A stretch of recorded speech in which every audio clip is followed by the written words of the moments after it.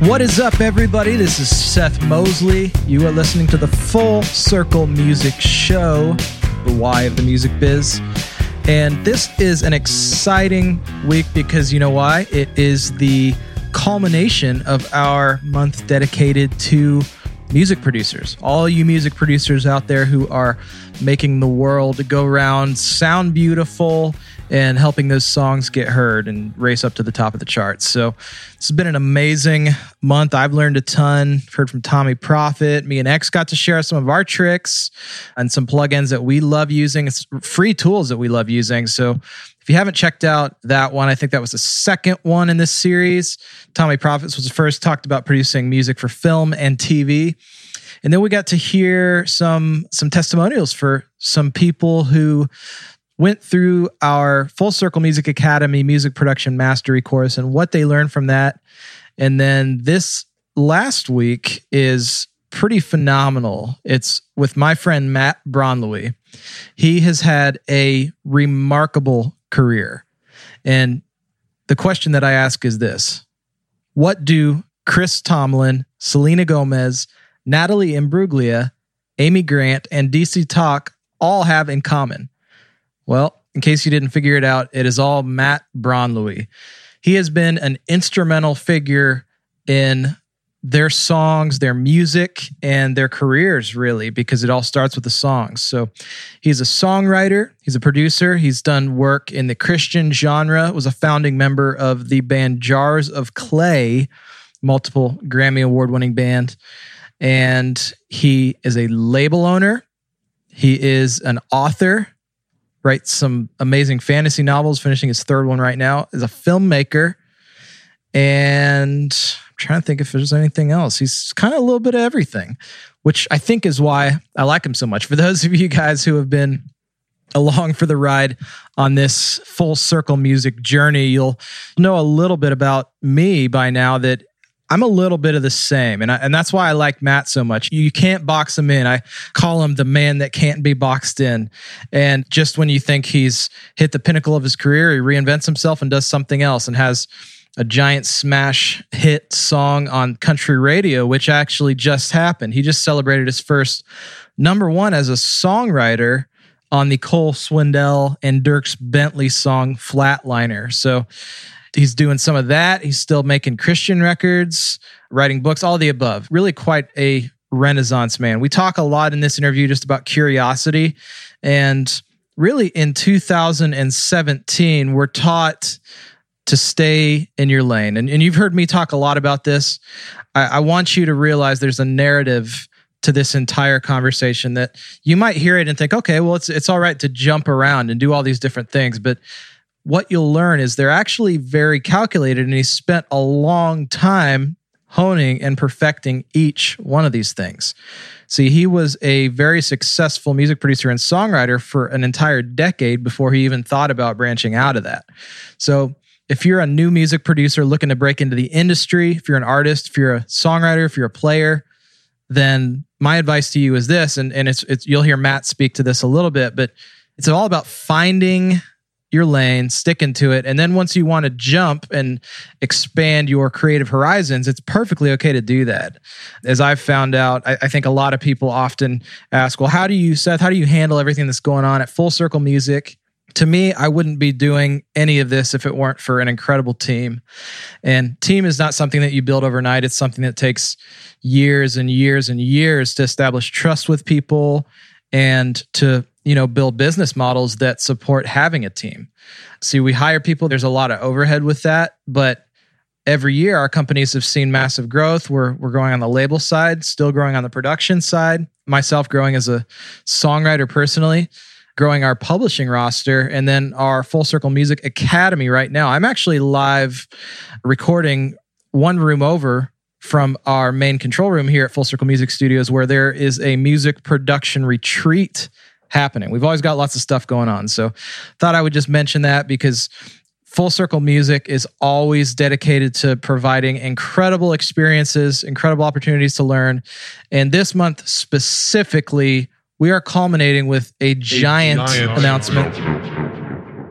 Some of you who are on our newsletter, email list may have already seen this, or follow us on socials may have already seen this, but we just relaunched our music production mastery course.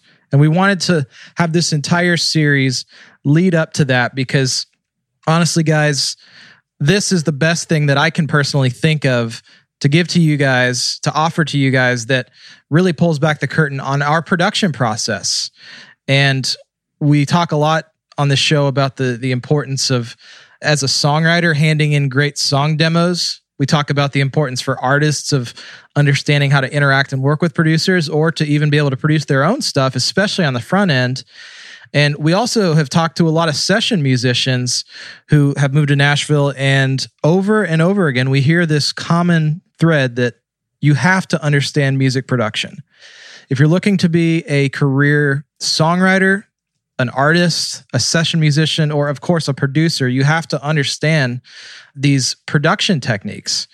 And the best way that we could think to pull back the curtain behind all that was to relaunch our course, Music Production Mastery. As of today, this is day 2 of the launch series. If you're listening to it, it's October 30th, 2017.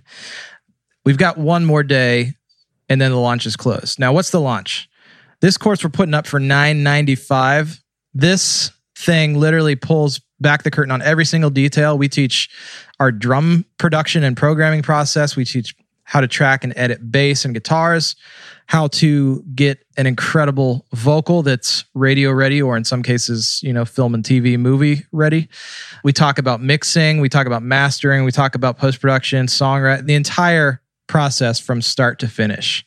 And we're not holding anything back. So that is going up for $9.95. But here's what the launch is.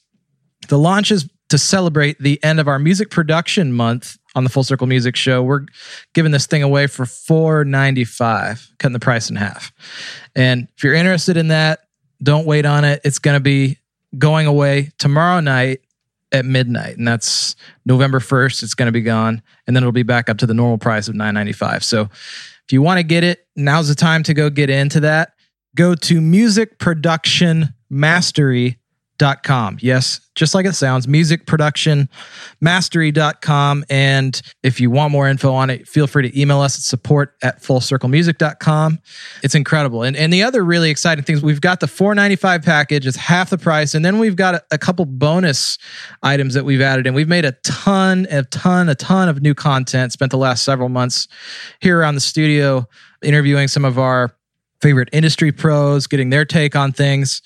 And so there's a bonus package that has tons of extra material to add to your arsenal. And then there's also a bonus coaching package too, if you want some one-on-one private training with us. So again, check that out. Go to musicproductionmastery.com. You'll get unlimited lifetime access to that at this price. It'll never go away. And this price is not coming back again, because tomorrow night it's going back up to the full $9.95.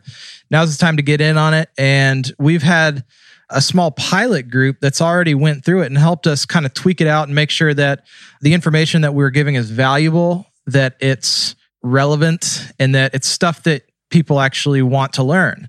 And the feedback that we've gotten is that not only have people learned and seen their productions improve 10 times over, but a lot of them have said this has even been life-changing. So join them, hop in on the course, musicproductionmastery.com. I would love to just jump right into the interview with Matt Braunlwy, Grammy-winning music producer, songwriter, label owner, author, extraordinary human being. Matt Braunlwy. I'm in the studio of the man, the myth, the legend. It's awesome. Using an SM57 today, going old school. Yeah, old school. Hey, man, I think Bono uses a 57. Well, that's honest, that's intentional. That's intentional. I think Michael Jackson used a 57 a time Nothing or two. Better. Nothing better. So yeah, if I start like busting out a U2 song in the middle of this, it's reasonable. It's pre-planned. Yeah, I love it. But man, you are just on fire these days. I really appreciate you taking the time to be here on the show with us. Thanks. Yeah. Man, just let's take us back to the young Matt Braunlwy. Like, wow. Like, when did you first get into the industry? How old were you? I'll even backtrack just a little before that because I have a very distinct memory of being 16. Okay. And I was in the kitchen with my parents and I announced to them that I was going to do music professionally. And, I think they were not surprised. I spent like every waking hour like playing guitar and trying to write songs, awful songs. But they were concerned, I think, a little bit at first. I mean, this was growing up on a farm in the middle of Kansas. There were not many people around me aspiring to be professional musicians or songwriters. Where in Kansas? A wheat farm in the middle of nowhere. So the nearest town had 20 people. Okay. So, I mean, the way that my mom talked about it is that we were 20 minutes away from the nearest gallon of milk. So, shopping was an enterprise. Shopping was a day. So what did your parents do? I think at first they were just concerned, like, what's your backup plan? I think that was question one. And they were probably, now I think back and I think my dad was probably like, what's going to happen to the farm? This is a family farm where I represent generation 4 or 5, so. Do you have siblings? Yeah, I've got 2 sisters and one of my sisters and her husband have really taken over the family farm. So, I mean, it was all ordained. It was all ready to go, but I didn't know that. My parents didn't know that. And so as the only son, I think they were kind of looking and thinking like, well, maybe, my dad had gone and was a Learjet pilot and had done other things and then came back to the farm. And I think in some ways they maybe wondered if that would be the course for me too. So they're still waiting that out. It's like, so 16 years old, what's going through young Matt Braunlewy's head in that moment? Like what led you to make that decision? Because that's pretty young to have that clear of a direction. Well, I thought it was young so my daughter, Grace, she's 13 and basically made the same announcement to us the other day. So she's got me beat, I think, already. It's silly, but like one of my best friends, his older brother played guitar. And you have to remember the size of schools out in the middle of Kansas is very, very tiny. So I went to a school that had like 76 kids. And there was one guitar player in the entire school. It was my best friend's like older brother. And he had this like amazing Ibanez guitar with what was called a monkey grip. And I mean, this was like the heyday. Oh, I totally know what that is. This was like the heyday of like the hair band, like the Guitar Gods, all that kind of stuff. And so I looked at him and he was going to be a graduating senior. So I was like, okay, he leaves. Who holds this position in the school? I was like, this is my chance. So I was like, grew my hair out, played guitar. I mean, that summer I practiced so manically that I remember at one point my dad came into my bedroom and was like, son, can you please come watch television with us as a family? Because I would practice for 6 or 7 hours on end, just like practicing scales, and everything, hair metal stuff. Yeah. Solos and this. And in my head, I was aspiring, I wanted to be one of those guys. I wanted to be like an Eddie Van Halen or a Nuno Bettencourt or all these. So when you announced that, you had thought in your mind that meant being touring shredder guitarist guy. Yeah. Yes, exactly. Yeah. I thought in my head I would be, at that time, one of the preeminent positions was being the main guitarist in a band. So, and I mean, in some of these bands, people knew the guitarist before they even knew who the lead singer was. So that was, I think in my head at that point, that's what I was kind of announcing to my parents, that I wanted to do that. So they were questioning at first, but then they shifted into a mode really quickly of being very supportive and actually purchased like my first, what was called a 4-track, which was like a cassette recorder that could do 4 tracks at the same time. At that time, it was like the most advanced technology. Like I couldn't believe that I could record 4 tracks. And you're 16 with a 4-track recorder? Yeah, 16, like 17. What were you recording? Songs. I mean, I was like very earnest in trying to like arrange and come up with stuff. And I had a few different kind of little keyboard units, and I just was trying to get my hands on anything I could. I would drag my friends into it for as long as they were willing to sit in my bedroom and like, hold up this or that or an amp or like tune this or help me in whatever way. It was really fun. Well, you've got a very multifaceted career, and I want to get to that. Yeah. But what was your first... Often we hear in the music business about a big break. Yeah. Did you have one of those, or did you feel like it was more a small series of chipping away? It's like so clearly defined in my life. So went to college. My roommate was Charlie Lowell, who eventually you might know him as the keyboardist in Jars of Clay. And it's like Dan Hasseltine lived in the room next door, and eventually Steve Mason as well. And this is Belmont? This is at Greenville College in Greenville, Illinois. I've been there. Okay, so pretty close to St. Louis. I mean, it was really interesting though. Like, so I'm this small town kid from Kansas, not even small town, small farm town kid from Kansas, like go to the big city, it's like we'd go to St. Louis. That was like, I couldn't, wrap my head around how big a city it was, but Greenville was nearby. It was quiet. Charlie Lowell was from Rochester, New York. And his musical tastes and his like musical acumen, like what he'd grown up around, it was so far advanced from what I'd kind of known. He just introduced me to all these sounds and bands and things that I just wasn't like familiar with. And I remember the end of my freshman year, there was kind of a decision time in terms of like what I was going to become musically. And I had this box of cassettes, like every hair metal kind of band, whatever. And I remember I was moving from the college back to Kansas for the summer. And I had this huge box of like 500 cassettes and I threw them away. It was both cathartic, but it was also a moment of decision musically, of basically either like taking Charlie's kind of way of like this new music that was coming out, or kind of like just staying with what I knew. And so I like cut my hair, took up an acoustic guitar that I like retuned into this weird tuning. I mean, I just went full bore into like this other lane, which was, and this was led by things like Jane's Addiction and Indigo Girls and like all this kind of stuff. There was this kind of movement happening simultaneously with like electronic movement, like music, like burgeoning and like all this other stuff. And so when I came back to college the next year, got together with Charlie and Dan and Steve too. It's like, we started kind of accumulating this laundry list of musical influences, and that led to Jars of Clay. And so it was really the formation of that band and the quick explosion of that band that kind of thrust me into a position to be in the music industry. So how long before freshman in college, how long was it before Jars of Clay put out music? So Dan and Charlie and I were doing music. In fact, I think it was our first night on campus when we were freshmen. We actually got into the attic of like it was like, I can't remember which building it was, but we like jammed. We had like a jam session where, and this is so great because it's like I played guitar, Dan played keyboards. He's an amazing like keyboard player. People don't always know it because they think of him as a lead singer, but he's amazing. And then Charlie Lowell played wind controller, which I think it was Darty who like played it at the time, who was like a big influence. Yeah, the choir.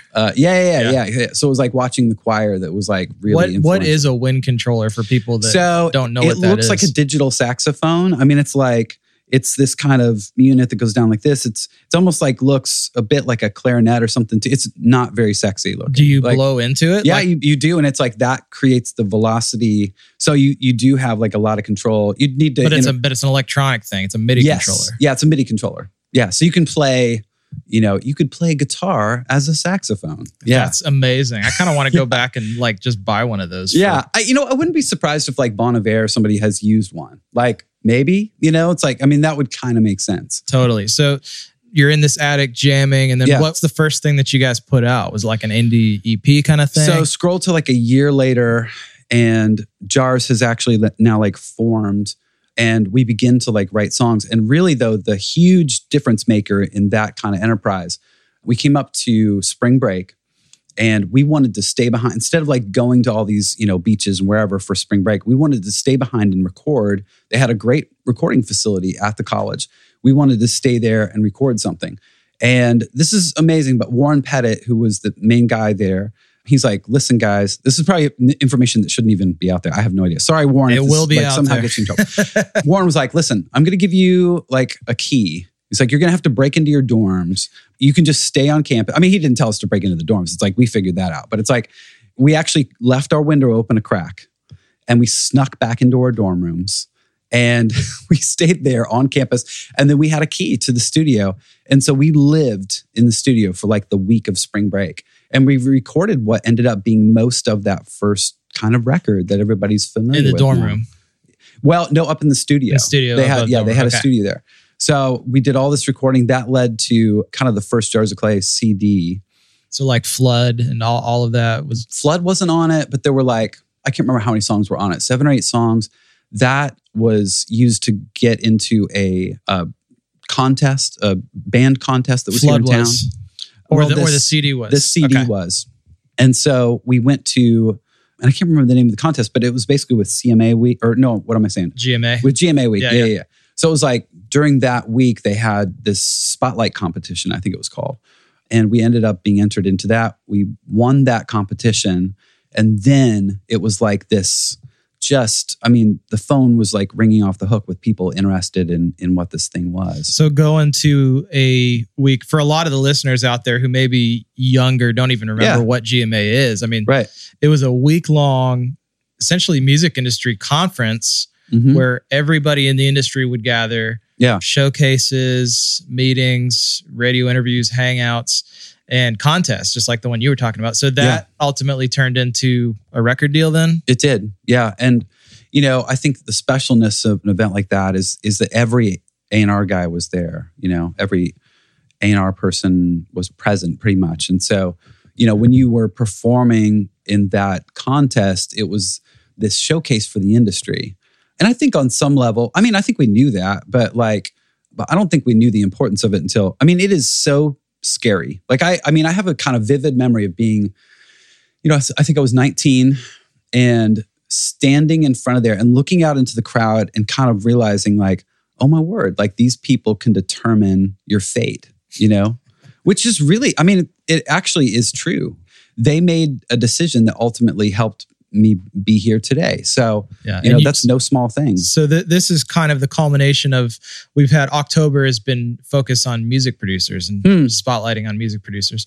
Were you producing the stuff at that time, or were you kind of in the band and doing all of the above? Yeah, I really did not consider myself a producer. And in fact, the role of producer, I didn't even really consider. I'd been a fan of producers big time. There were many producers I was enraptured by kind of what they would do in the studio and how they would kind of get about that and how they would converse with artists to kind of get them to that place. But in terms of myself, that really didn't happen until the very first record with Plum. And I'd been doing some songwriting with her. It's like a whole other kind of wild story how that happened. But we were sitting in a meeting with Robert Beeson, who had signed Jars of Clay. And Tiffany and I were playing, I was playing acoustic guitar. She was singing. And after every song, I would explain to Robert, I was like, hey, here's how maybe it could be done in the studio. Because I knew this acoustic guitar vocal demonstration of a song wasn't a very good depiction of where the songs needed to go musically in terms of their kind of culmination. So I explained it to him. And at the very end, he was like, you know what, Matt, what you're doing when you're talking about the vision for each of these songs that's production. That's what producing is imparting this vision. An A&R guy told you that. Yeah. Wow. And Tiffany, to her huge credit, was willing to say I believe Matt can step in and make this happen. So actually, Dan Hasseltine and I, it was a co-venture on that first record. I ended up having to he had some other things going on with Jars that he needed to pick up. And so I kind of had to finish out the process. And that really forced me into a place of really having to, for the first time, take control of the idea of what it was to be a producer. And for me, it's I was looking up to people like Brown Bannister and Charlie Peacock and Steve Taylor. That was kind of my trifecta in terms of here in town of people that I just aspired to emulate. So from Plum record, what kind of happened next? Were the doors flinging wide open, or was it kind of a struggle to keep pushing forward? It was really interesting because it's I actually was talking to Dave Steinerbrink who's my manager. So talking to him about this just earlier this week. I think what was really important about that first Plum record is, and to Robert Beeson's credit, he really left us to our own devices. He allowed us to really explore and to really dive deep and to just be experimental. And we did. We just took every opportunity to do it. And this was at a time where nobody was recording in spaces like these. You had to have thousands upon thousands of dollars, tens of thousands of dollars, studios. It was an enterprise to do anything. So for somebody to both give us that money, but then to also say, you know what, go for it, try something. So I think what we did is we walked out with something we were really pleased with that sounded like nothing else out there.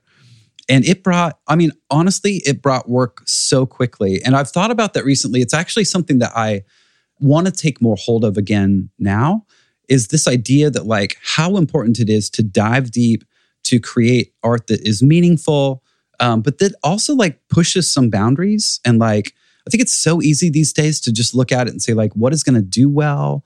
What's everybody else doing? Like, how does this line up with everything? But I think to like look at it and say like, okay, I'm going to shrug off all that. I don't care. Like, I just want to make something that's either, beautiful or meaningful or push to the edge, or like, I think it's harder to do that than it is to just make something down the line. Because if you do something down the line, you can at least look to other things and say, well, they did well, so maybe we'll do well. You can kind of use that as a home base to build off of. So, I mean, we talk about that a lot. References are great. Yeah. And they're fine, but you're totally right. The exploration process, in my experience, is rare these days, just because people don't have that kind of time. They don't have the kind of budgets to really make it worth anyone's while to do it. Yeah. So you kind of take things into your own hands, which is what you've done. So, well, and in the end, I think it's just harder. Yeah. Because I think it requires two things. One is that it's not really on the back of the producer only. I mean, as a producer, I feel like my first role is to be the guy in the passenger seat holding the map, and to try to provide vision, support, encouragement. So number one, you've got to have an artist who's willing to kind of go there. Yeah. And most aren't, honestly. Like most artists, when given the opportunity, they just want to be popular, or they just want to be, whatever. But it's like, it's a rarer artist who's like, you know what? I have this passion to say X, or I really need to sing about whatever.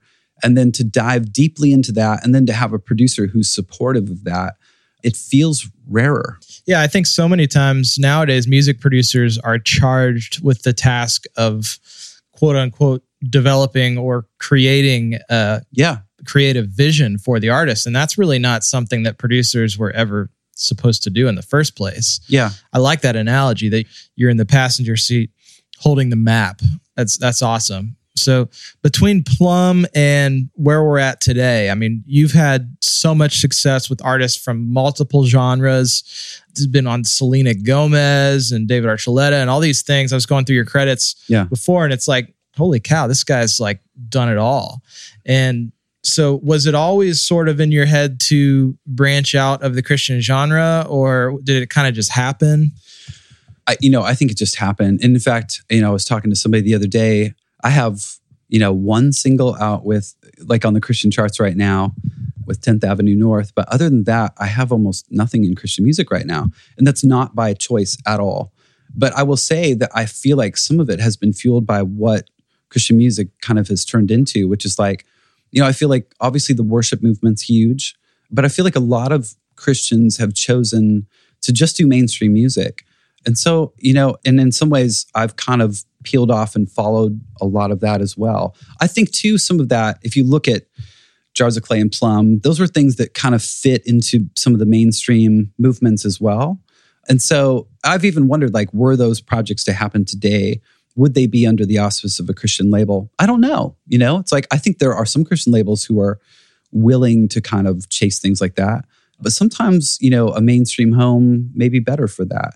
Yeah. So in no way was it like a decision that I sat down and say like, well, I'm going to do, more film and TV music, or I'm going to do country music, or I'm going to do whatever. It's really been just naturally kind of charged by my own curiosities to do something different, to work with new people. I'm huge about connecting with people, creating community with people. And so most of it has just been birthed out of new community. Well, I love that. And you used a word that I have been so big on lately, the curiosity factor. Yeah. Most people today are not curious. Yeah. Or they're just curious about their tiny little lane of whatever that thing is. But yeah, you've obviously been curious about all kinds of different music. You've been curious about getting songs in film and TV, and you've succeeded at that. You've been curious about writing a book, and that has happened. Yeah. Or 2 books, right? Yeah. Yeah, working on a new one now. Yeah. 3, the trilogy. Can you talk just 2 minutes on that? What kind of led to that? Because that's even a side. In some ways, I feel like I know that my curiosity has probably, if I were more focused on specific things, that would probably be better, maybe financially, or who knows. In some ways, I just can't help myself. And I feel like in terms of the longevity of a creative person, to be hyper-focused on one thing, I don't know how many years you can be hyper-focused on one thing. And so I don't know if I just had a sense that early on that if I were going to be in this for a long time, that I needed to spread my wings a little bit. It was probably never so calculated. I think it was just part of just being a curious person. I mean, here's the thing though. Curiosity, there's a certain amount of I'm using this word incorrectly, but there's an amount of waste that happens there. And I don't want to say waste because I think it's all deeply impactful. But there's a certain amount that just, we have this hyper-focus these days on utility and like, is every minute being utilized properly? And like, let's cut out every single minute that we can and just be like hyper-focused. But if you're going to be curious about these things, it's going to take you down avenues you never knew. There's going to be just times where you're kind of wandering out in the desert thinking like, what am I even doing this for? But man, it's just like, I find over and over and over that not knowing the destination so many times is so helpful. Like just being led from one thing to, it's like from one oasis to the next. That's what it feels like. It's like I'll get to one oasis in the desert and be like, where am I? And I'll see kind of another distant oasis and I'll make it to that one. And I feel like that's what led from a curiosity about books to publishing a book. That's what led from being curious about screenplays to co-writing with a friend, one that we're, shopping a pilot for. So it's things like that I feel like are really necessary in kind of the creative journey. If you're talking about your whole life being kind of part of that enterprise. Well, how many years has it been since, if you would like to reveal your age, but 16 years old, So, I'm 43. I really got my start at 20. Okay. So I'm at the 23-year mark. Gotcha. Which it honestly makes so much sense what you're saying. And I assume you're a reader because you're a writer. Yeah. Well, yeah. I'm sitting in your studio, which I love this. The sound treatments are literally books. That's genius. I had somebody say too, they're like, but have you read all these? And I was like, I guess I have. All of them. Wow. That's awesome. It's like some I stopped at page 50. Right. But I've been going through Walter Isaacson, Leonardo da Vinci, his latest biography. Yeah.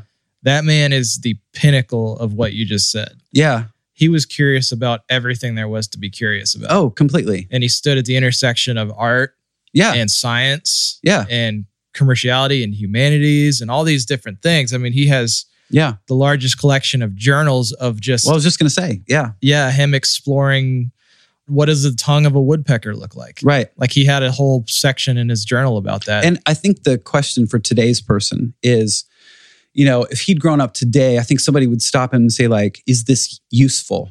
Okay, you're creating all these journals, you're creating all this stuff, but like, what does it mean? Like, I think if somebody had stopped him and like forced him to like answer for that in the moment, I think that'd be hard. But it's like, now we see kind of in retrospect what that created. Yeah. And ultimately what greatness came about. Who was really probably regarded as the greatest creative in history. Yeah. And definitely one of. Sure. You're totally right. Nowadays we have this obsession, and I think there's a good part of it. It's focus on efficiency. Yeah. It's focus on what's the result of every action. Yes. And and this singularity, like the idea of the polymath, the idea of somebody who had varying enterprises and varying interests, the, quote unquote, Renaissance man, like that idea, I think has been lost in this pursuit of kind of singular excellence.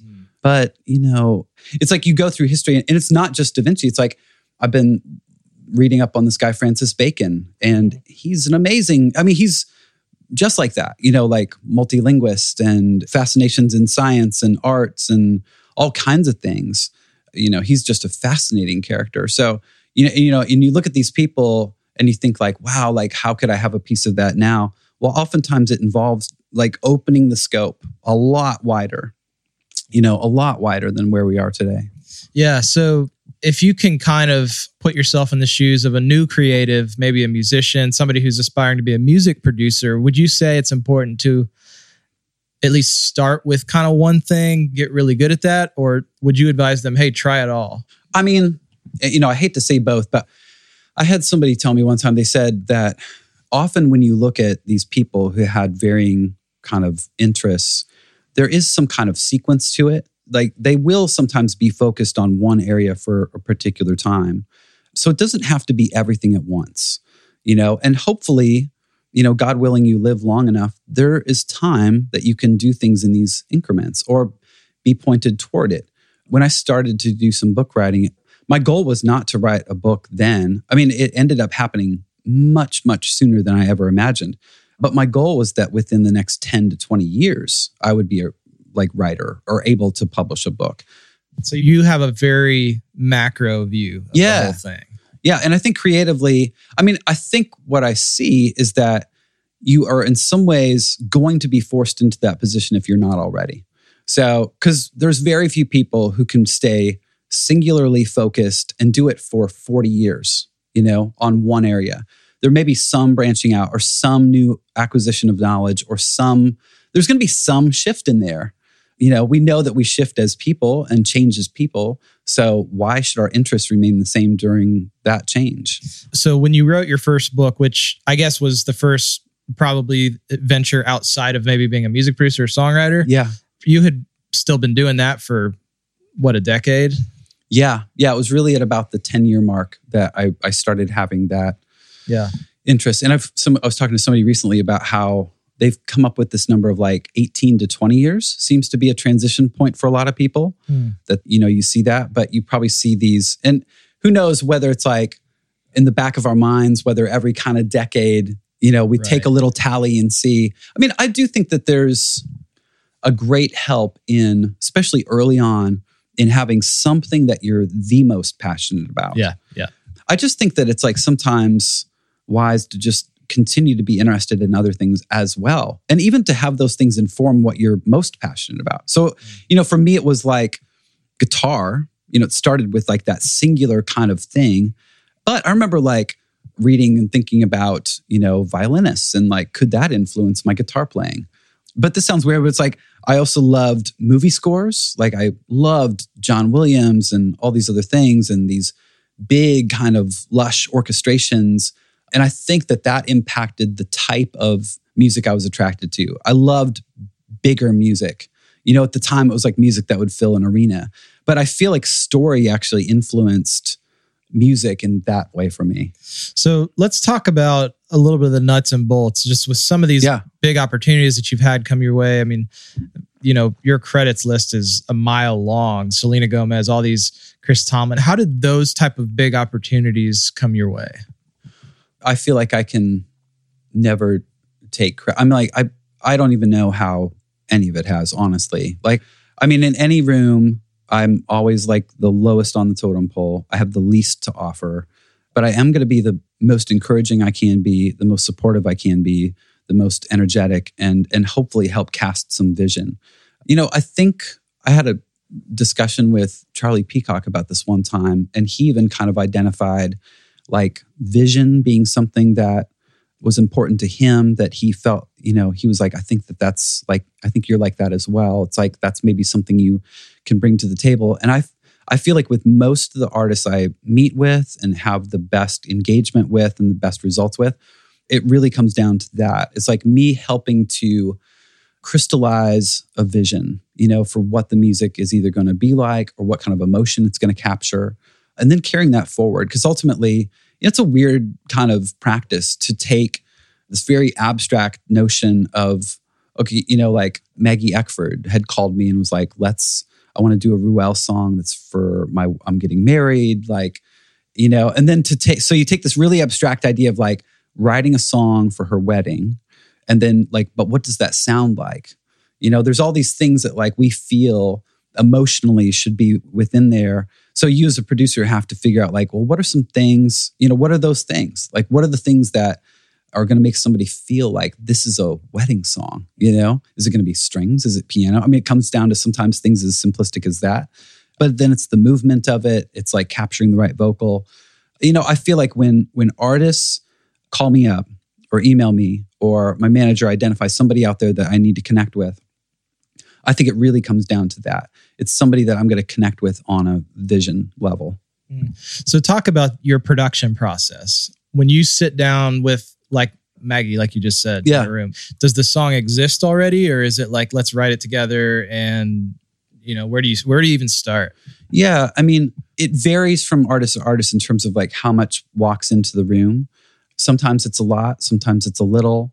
I tried to kind of create whatever percentage is missing, So sometimes it's a bigger percentage than not.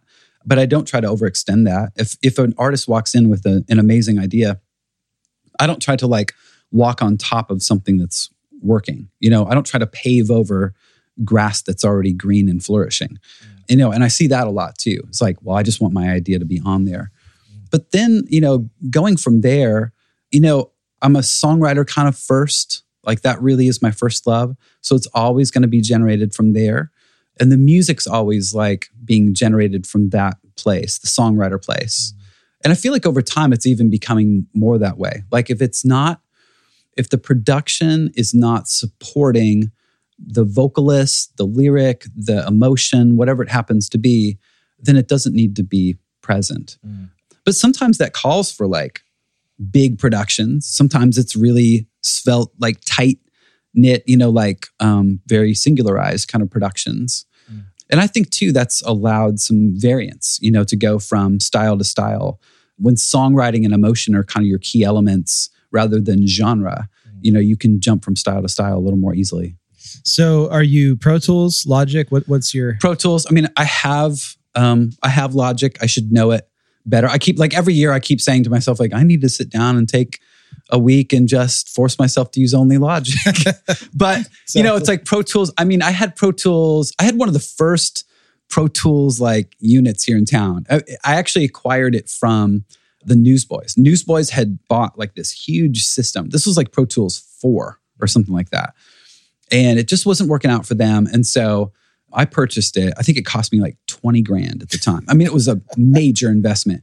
And was it like $500 now or something? Oh, exactly. Yeah. I mean, then this was like a refrigerator case with like, ancient computer and all this kind of stuff. And at the time though, like I was like thought to be kind of crazy. Like everybody else was like, dude, like computers. And I was like, I think computers are going to get better. Like that was my gamble. I was like, I think this technology will improve. What were you using before that? Well, this was, when I first started, it was still 2-inch. And then it was like DA88s came in and it was like all the VCR type recording units. Like those were like the big deal. And it was like the micro cassette kind of thing. And so you kind of used all of those over the course of your production and career. Actually, I'm really glad that I had the time, especially on 2-inch when I first started, because you had 24 tracks.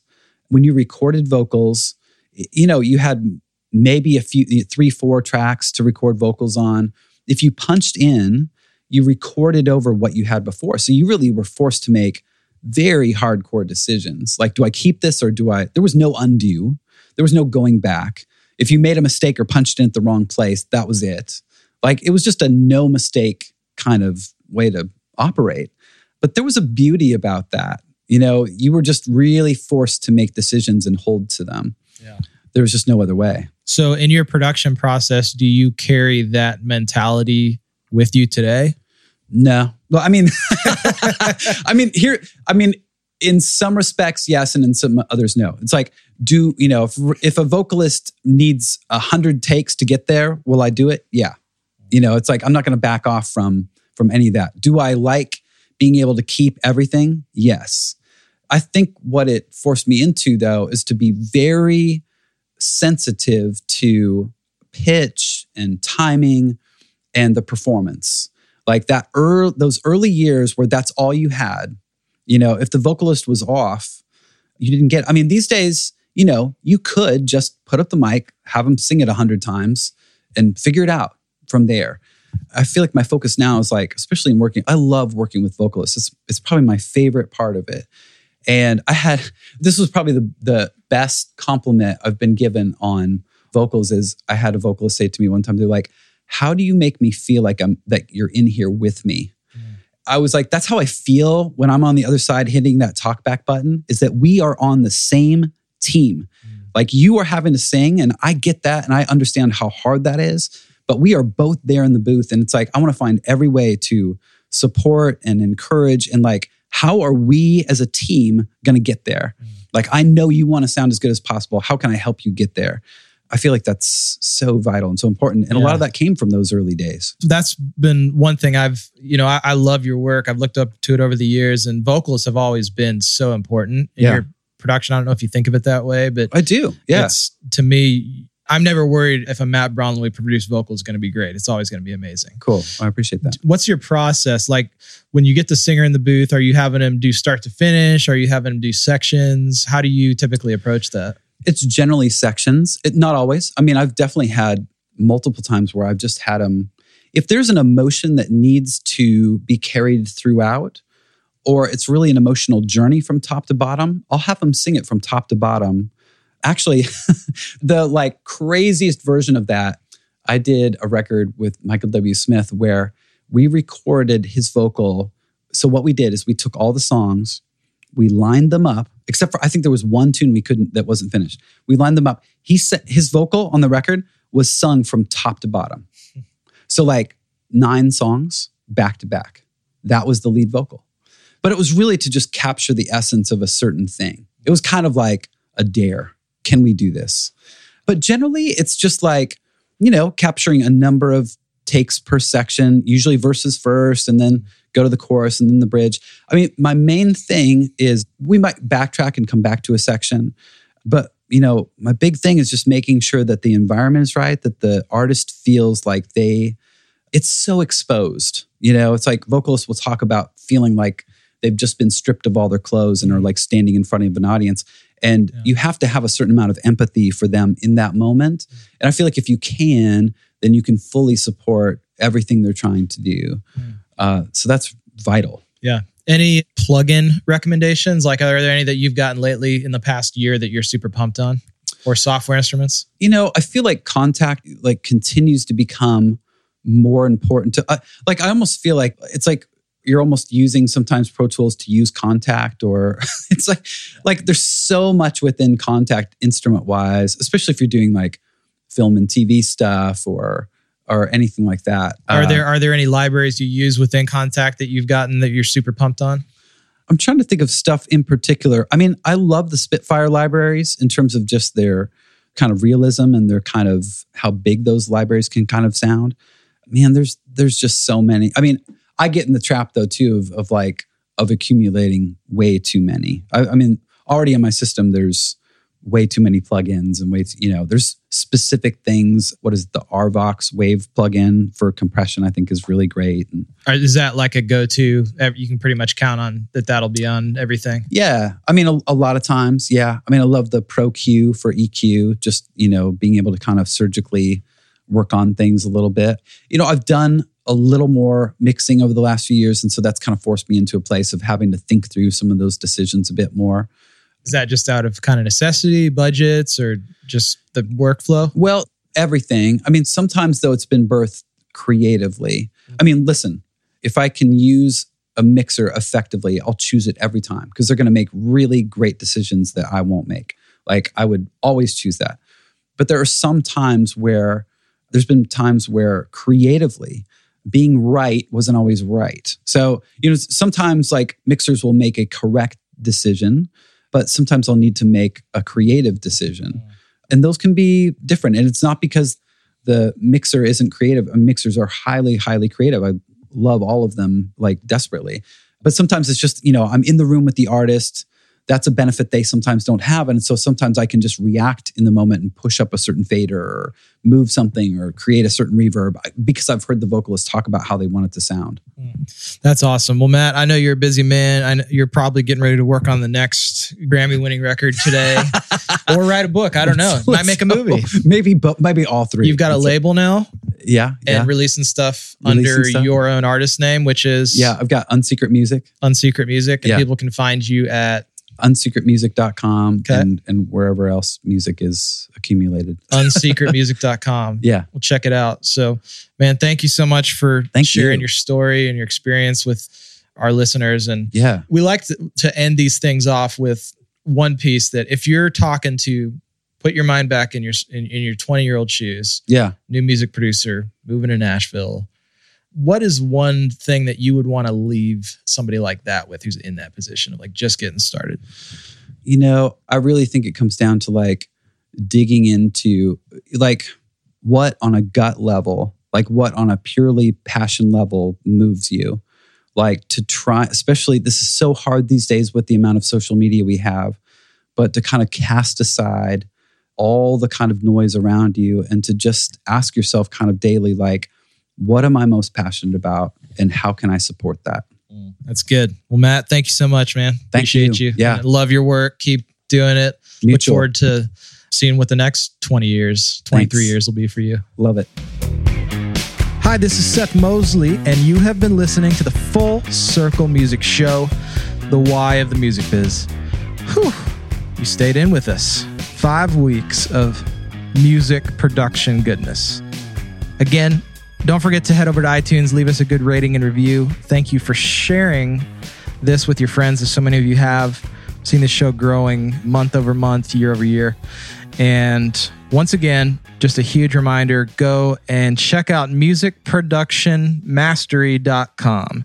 Again, if you're an aspiring music producer, if you're a up-and-coming songwriter, if you're a session musician, or if you're an artist, and if you're up-and-coming or if you're experienced. See, we've had people in our beta group take the course. Some have just been on their very beginning stages of their production and musical journey, and others have been doing it for well over a decade. And the feedback has been universally positive all around, that this is a phenomenal thing, phenomenal learning experience. If I personally had the chance to sit down with every one of you who are listening to this, I would love nothing more than that. But I just don't have the time to do it. So that's why we created this course, so I could just brain dump everything that's in my mind and that's in X O'Connor's mind, who you also hear on this music show. He's my co-producer on everything. We created this thing, spent months doing it, and I think you're just going to get tons of value out of it. Again, putting up for $9.95, but until tomorrow night, it's $4.95. So now's the time to get it. If you want to get in, the price is going up at midnight tomorrow night, November 1st, 2017. And I would love to see you in there. Again, it's lifetime access, never goes away. Check that out, musicproductionmastery.com.